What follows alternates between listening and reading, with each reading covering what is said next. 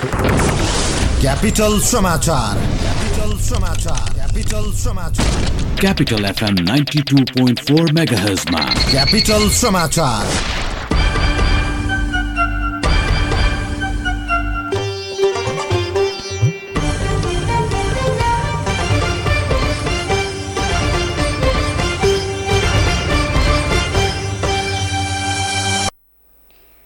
नमस्कार, बिहान 6 बजेको क्यापिटल समाचारमा स्वागत छ। उपस्थित छु म बसन्ती राई।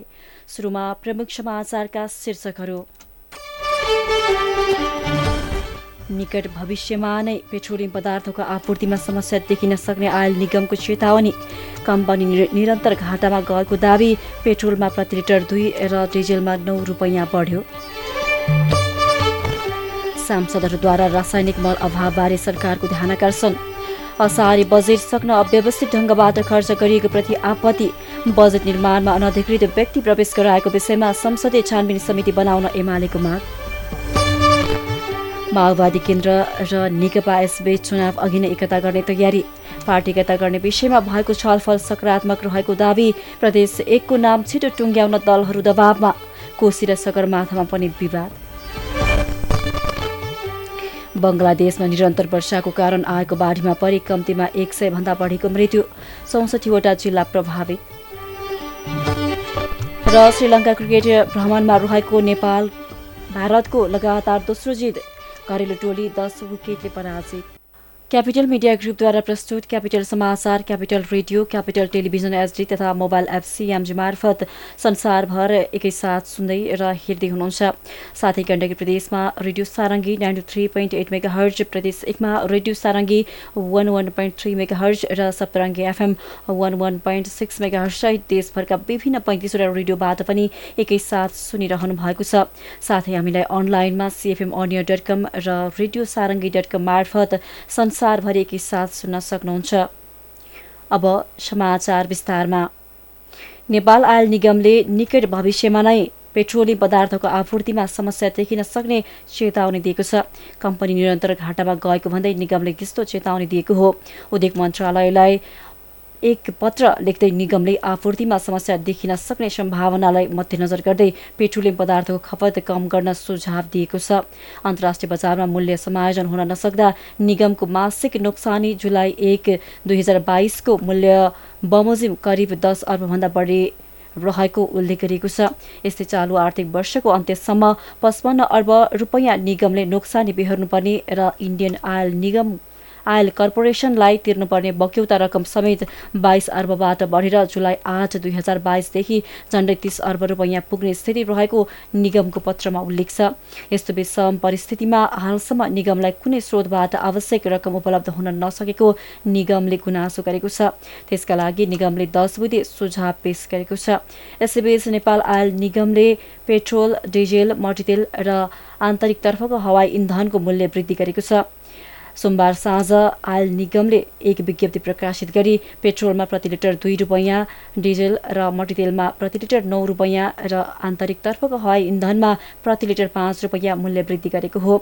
सोमबार राति 12 बजेदेखि पेट्रोलको मूल्य प्रति लिटर 181, डिजेल र मट्टीतेलको मूल्य प्रति लिटर 172 र आन्तरिकतर्फको हवाई इन्धनको मूल्य प्रति लिटर 190 रुपैयाँ पुगेको छ।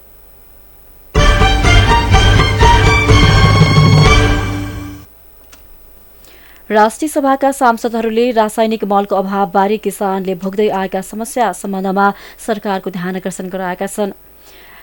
राष्ट्रिय सभाको हिजोको बैठकको विशेष समयमा सांसद अनिता देवकोटाले असारे बजेट सक्न अव्यवस्थित ढङ्गबाट खर्च गरिएको भन्दै आपत्ति जनाउनुभयो। किसानका लागि अभाव भएको मलको व्यवस्थापन गर्नुपर्ने उहाँको माग छ। सांसद भैरव सुन्दर श्रेष्ठले रासायनिक मलको अभावको कारण किसान चिन्तामा रहेको बताउँदै जतिसक्दो चाँडो मल व्यवस्थापनमा लाग्न सरकारको ध्यानाकर्षण गराउनुभयो। सांसद गोपी बहादुर सार्की अछामीले मोरङ जिल्लाका विभिन्न स्थानमा वर्षा र बाढीका कारण भएको क्षतिको बारेमा सरकारको ध्यान आकर्षण गराउँदै अनावश्यक नदी कटानलाई रोक्न नदी ऐनको व्यवस्था गर्नुपर्ने माग गर्नुभयो। निजामती ऐन ल्याउन ढिला भएका कारण स्थानीय तहमा अनावश्यक कर्मचारी भर्ना गर्ने काम गरिएको भन्दै जतिसक्दो चाँडो ऐन ल्याउनुपर्ने माग गर्नुभयो। सांसद उदय बहादुर बोहराले संहितालाई सबल बनाउन सङ्घीय प्रदेश र स्थानीय तहलाई अधिकार सम्पन्न बनाउनु पर्नेमा जोड दिँदै देशमा बढ्दै गएको हत्या, हिंसा, महँगी, बेरोजगारीको समस्या समाधान गर्नुपर्ने बताउनुभयो। सांसद प्रकाश पन्तले सामुदायिक क्याम्पसको सुधारका सम्बन्धमा सरकारको ध्यान आकर्षण गराउँदै रोजगारमूलक शिक्षाको आवश्यकता उठाउनुभयो। सांसद खिमलाल देवकोटाले कास्कीस्थित फेवातालको अतिक्रमण रोक्नुपर्नेमा जोड दिनुभयो। सांसद भुवन बहादुर सुनारले भूमिहीन सुकुम्बासीलाई जमिनको व्यवस्था गर्नुपर्ने माग गर्नुभयो।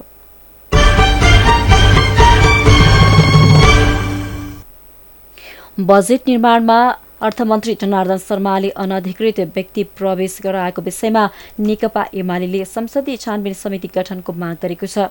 उक्त विषयमा छानबिन हुनुको सट्टा सीसीटीभी फुटेज नै डिलिट गरिएको भन्दा एमाले अध्यक्ष तथा संसदीय दलका नेता केपी शर्मा ओलीले छानबिनको माग गर्नु भएको हो। हिजो प्रतिनिधि सभा बैठकमा विशेष समय लिएर बोल्दै अध्यक्ष ओलीले यसलाई प्रधानमन्त्री शेरबहादुर देउवाले गम्भीर रूपमा लिनुपर्ने बताउनुभयो। उहाँले बजेटमा करका दर हेरफेरमा अनधिकृत व्यक्ति प्रवेश गराएर सेटिङ गरिएको बताउँदै यो अन्तर्राष्ट्रिय लज्जाकै विषय भएको बताउनुभयो। उहाँले भन्नुभयो, अर्थतन्त्रको अस्मितालाई नै लुट्ने काम भयो। आर्थिक अनुशासनहीनता योभन्दा अर्को नमुना हुन सक्दैन। बजेट व्यापारीका प्रतिनिधि राखेर बनाइन्छ भने योभन्दा अन्तर्राष्ट्रिय लज्जा के हुन्छ? उक्त विषय प्रमाणित हुन सक्ने देखेर सीसीटीभी फुटेज नै डिलिट गरिएको उहाँले बताउनुभयो।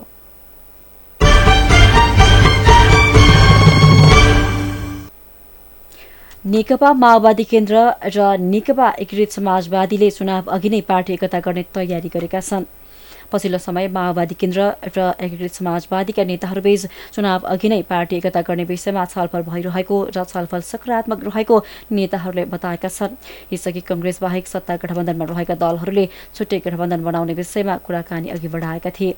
अहिले उनीहरूको संवाद चुनाव अघि कम्तीमा माओवादी केन्द्र र नेकपा एकीकृत समाजवादी बीच एकता गरेर अघि बढ्ने विषयमा केन्द्रित छ।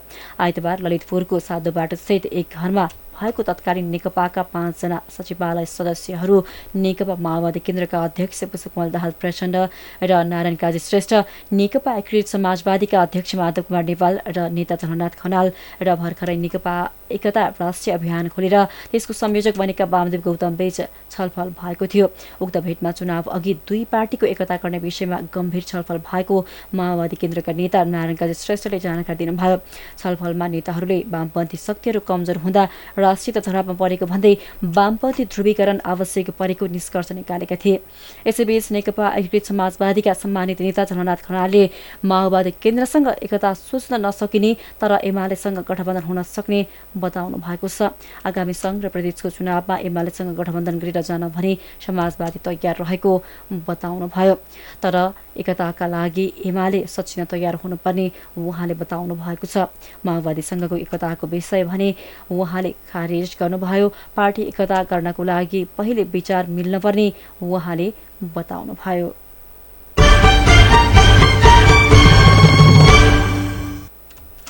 हिजो नियुक्त भएका 3 मन्त्रीले पद तथा गोपनीयताको शपथ लिएका छन्।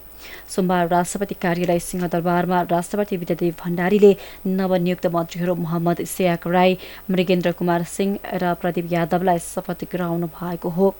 शेरबहादुर देउवा नेतृत्वको मन्त्री परिषदमा राईले भौतिक पूर्वाधार, सिंहले कृषि तथा पशुपक्षी र यादवले वन मन्त्रालयको जिम्मेवारी सम्हाल्नेछन्। मन्त्रीहरूले शपथ समारोहपछि सोमबार नै सिंहदरबारमा आफ्ना मन्त्रालयमा गई पदभार ग्रहण गरिसकेका छन्। जनता समाजवादी पार्टीले मन्त्रीहरू महेन्द्र यादव, रेणुकुमारी यादव र रामसाय यादवलाई फिर्ता बोलाएर 3 जना नेतालाई मन्त्री परिषदमा पठाएको हो। जसपाले नेता संघीय मामिला तथा सामान्य प्रशासन मन्त्री राजेन्द्र श्रेष्ठ बाहेक अरू मन्त्रीलाई फिर्ता बोलाएको हो।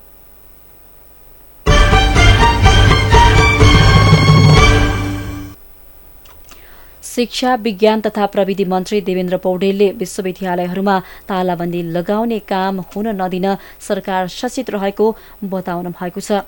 मन्त्री पौडेलले विश्वविद्यालयहरूमा तालाबन्दी लगाउने काम सधैँको लागि अन्त्य गर्न सरकारले यस विषयमा परीक्षा सरकारले समयमा परीक्षा लिने, परिणाम निकाल्ने र विद्यार्थीहरूले पठन पाठन सम्बन्धी उठाएका अन्य मागहरूको समाधान गर्न गम्भीर छलफल र संवाद भइरहेको बताउनुभयो। हिजो प्रतिनिधि सभा बैठकमा बोल्दै उहाँले विश्वविद्यालयहरूमा तालाबन्दी लगाउन नहुने विषयमा सांसदहरूले राखेको धारणा जायज रहेको प्रतिक्रिया समेत दिनुभयो। मन्त्री पौडेलले विश्वविद्यालयको पठन पाठनमा अवरोध हुने खालका कुनै पनि गतिविधि राम्रो नभएको पटक पटक दोहोर्याउनुभयो।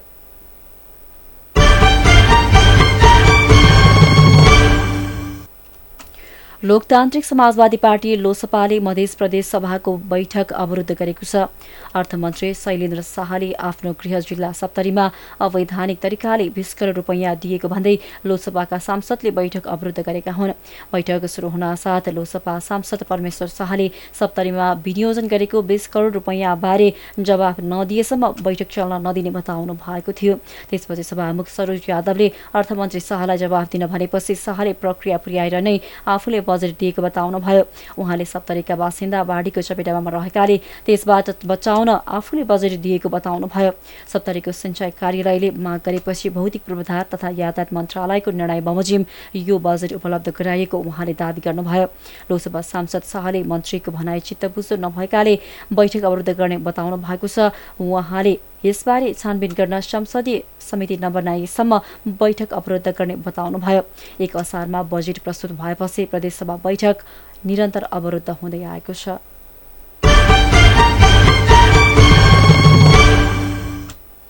प्रदेश 1 को नाम टुङ्गो लगाउन प्रदेशसभाका ठूला दल नेकपा एमाले र नेपाली कांग्रेसले छलफललाई तीव्रता दिएका छन्। प्रदेशसभा सचिवालयमा सोमबार भएको छलफलमा नेकपा एमाले कांग्रेससँग औपचारिक रूपमा कोशी प्रदेशमा सहमति जनाउन प्रस्ताव गरेको छ। नेपाली कांग्रेसले भने सत्ता गठबन्धनका अन्य दलहरू उक्त नाममा असहमत रहेको बताउँदै विकल्प खोज्न एमालेलाई सुझाव दिएको छ। छलफलमा सहभागी कांग्रेसका एक नेताका अनुसार एमालेले प्रदेशको नाम कोशी राख्न प्रस्ताव गरेको थियो, तर कांग्रेसले भूगोलकै आधारमा राख्ने भए कोशीको विकल्प खोज्न भनेको उहाँले जानकारी दिनुभयो।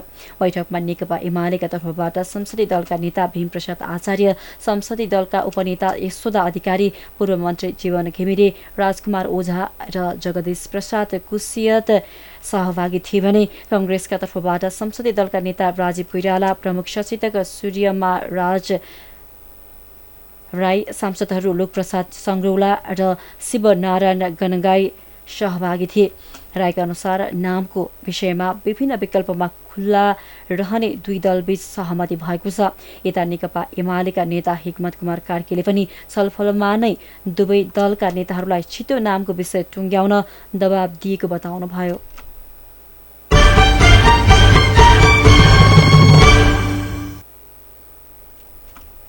नेपालमा वार्षिक रूपमा 50 अर्बको मोबाइल फोन भित्रिँदा झण्डै 13 अर्बको फोन भन्सार छलेर आउने गरेको नेपाल मोबाइल वितरक संघका केन्द्रीय अध्यक्ष दिनेश चोलाध्योले बताउनु भएको छ।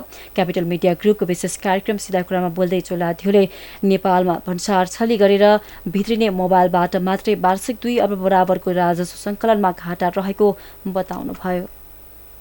37 अर्ब रुपियाँ झन्डै 36.90 अर्ब रुपियाँको मोबाइल फोन आयात भएको छ। तर अब यो फोन चाहिँ आयातको हिसाबले भयो। अनि अर्को चाहिँ एक्टिभेसनको डाटा हुन्छ के, त्यो चाहिँ अब सम्बन्धित कम्पनीहरूसँग त्यसको डाटा हुन्छ। त्यो डाटा हेर्दा झन्डै 50 अर्बको फोन नेपाल भित्रिएको छ, 50 अर्ब प्लसको भनेपछि 13 अर्बको फोन भन्सार छलीको फोन भित्रियो भनेपछि सरकारले अहिलेको टाइममा 5% एक्साइज ड्युटी र 13% भ्याट लिने गरेको छ।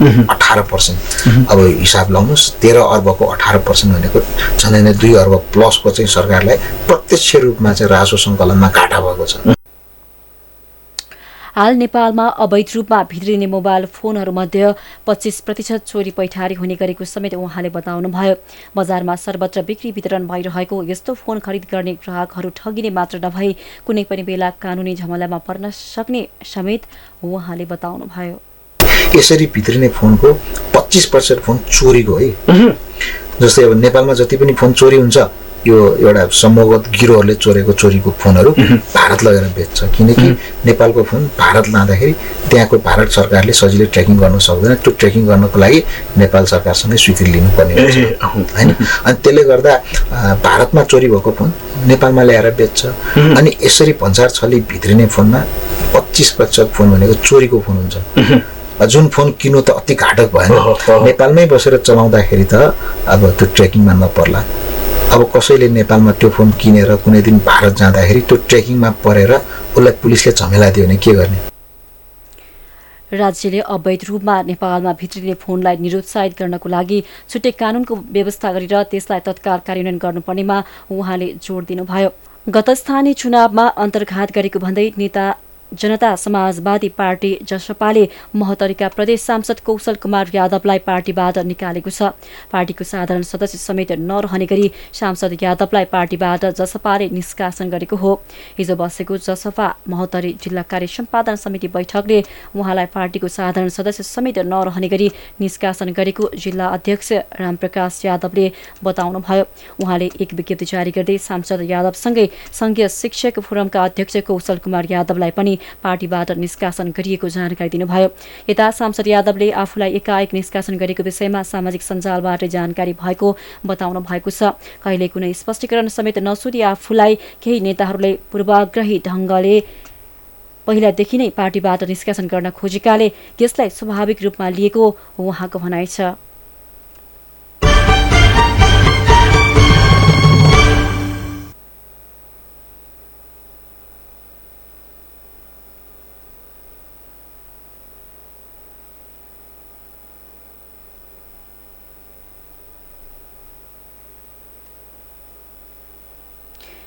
योगदानमा आधारित सामाजिक सुरक्षा कोषमा आबद्ध श्रमिकले अब विभिन्न 26 अस्पतालमा निशुल्क उपचार गर्न पाउने भएका छन् सोमबार सामाजिक सुरक्षा कोषले स्वचालित विद्युतीय प्रणालीमा आधारित स्वास्थ्य सेवा प्रवाहको श्रम रोजगार तथा सामाजिक सुरक्षा मन्त्री श्रीबहादुर कुँवरले शुभारम्भ गर्नुभएको हो कोषले अनलाइनको शुभारम्भ गरेसँगै अनलाइन प्रणाली साथै प्रदेशमा रहेका 26 अस्पतालमा कोषको परिचय पत्र देखाएर निशुल्क र एकदमै न्यून शुल्कमा तोकिएका अस्पतालहरूमा उपचार गर्न सकिने व्यवस्था गरेको हो अब कार्यस्थल दुर्घटना तथा रोजगारीजन्य स्वास्थ्य समस्या बापतको सुविधा लिँदा 100% निशुल्क र अन्य उपचार तथा मातृत्व सुविधा 20% मात्रै भुक्तानी गरेर लिन सकिने मन्त्रालयले जनाएको छ कोषले परीक्षण कालमा योगदानकर्ताले औषधि उपचार गराएकै दिन सम्बन्धित अस्पताललाई 80% रकम जम्मा गर्न थालिसकेको बताएको छ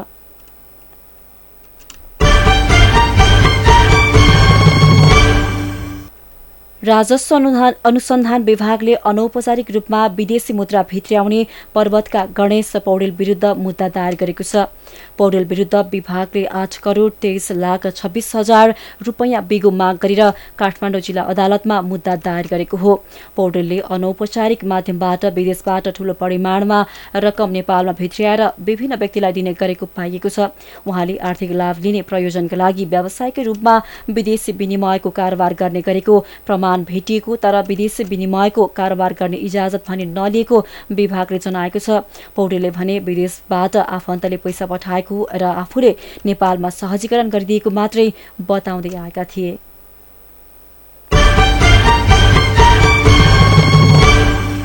ललितपुरको पुल्चोक स्थित UN कार्यालय अगाडि नेपालमा बस्दै आएका विभिन्न देशका शरणार्थीले प्रदर्शन गरेका छन् रोहिंग्या शरणार्थी लगायतका नेपालमा रहेका शरणार्थीले प्रदर्शन गरेका हुन् असार 13 गतेदेखि शरणार्थीले विभिन्न स्थानमा प्रदर्शन गर्दै आएका छन् उनीहरूले आफ्नो मानव अधिकार रक्षाको माग गर्दै आएका छन् Myanmar Sri Lanka Pakistan Afghanistan Somalia Nigeria लगायतका देशबाट नेपालमा शरणार्थीका रूपमा आएका उनीहरूले UNHCRले सासो नदिएको गुनासो गरेका छन् अन्तर्राष्ट्रिय समाचार बंगलादेशमा निरन्तरको वर्षाको कारण आएको बाढीमा परि कम्तीमा 100 भन्दा बढीले ज्यान गुमाएका छन् त्यहाँका अधिकारीहरूले दिएको जानकारी अनुसार त्यहाँका 64 वटा जिल्ला बाढीका कारण प्रभावित भएका छन् ती जिल्लामा 102 जनाको ज्यान गएको छ त्यहाँ बाढीले ल्याएका सर्पले ढोकेर चट्याङ परेर र बाढीले बगाएर धेरैको ज्यान गएको बताइएको छ बंगलादेशका स्वास्थ्य अधिकारीहरूले अहिले पनि त्यहाँका कतिपय स्थानमा बाढीको प्रकोप जारी रहेको र ठूलो संख्याका मानिसहरू विस्थापित भएका बताइएको छ बाढी प्रभावितहरूको उद्धार र सहयोगको लागि ठूलो संख्यामा सहायता कर्मी र प्रहरी परिचालन गरिएको बताइएको छ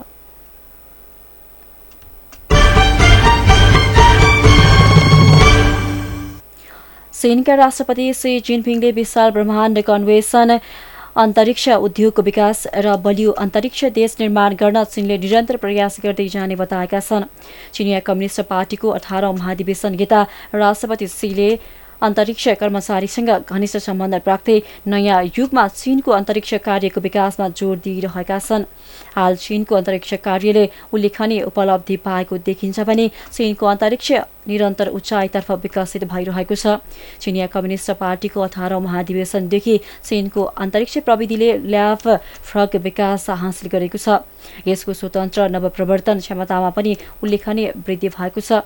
वैज्ञानिक र प्राविधिक आत्मनिर्भरता हासिल गर्न दृढ संकल्प र साहस प्रदर्शन गर्दै अन्तरिक्ष प्रतिभाहरूको टोली बढ्दै गइरहेको छ।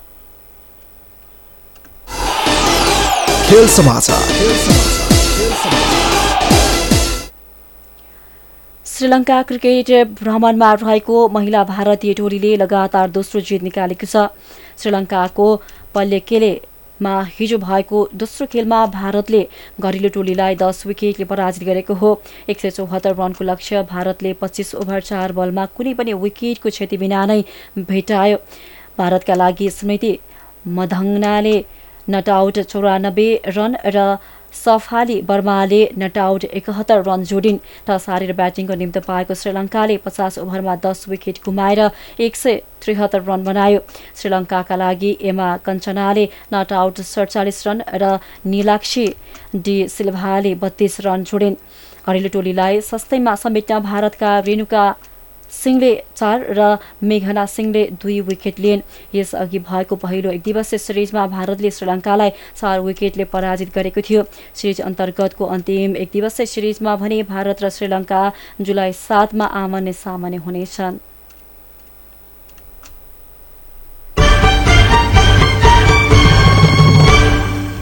र नेपाली राष्ट्रिय महिला फुटबल टिमकी कप्तान रेणुका नगरकोटेको सफल शल्यक्रिया भएको छ।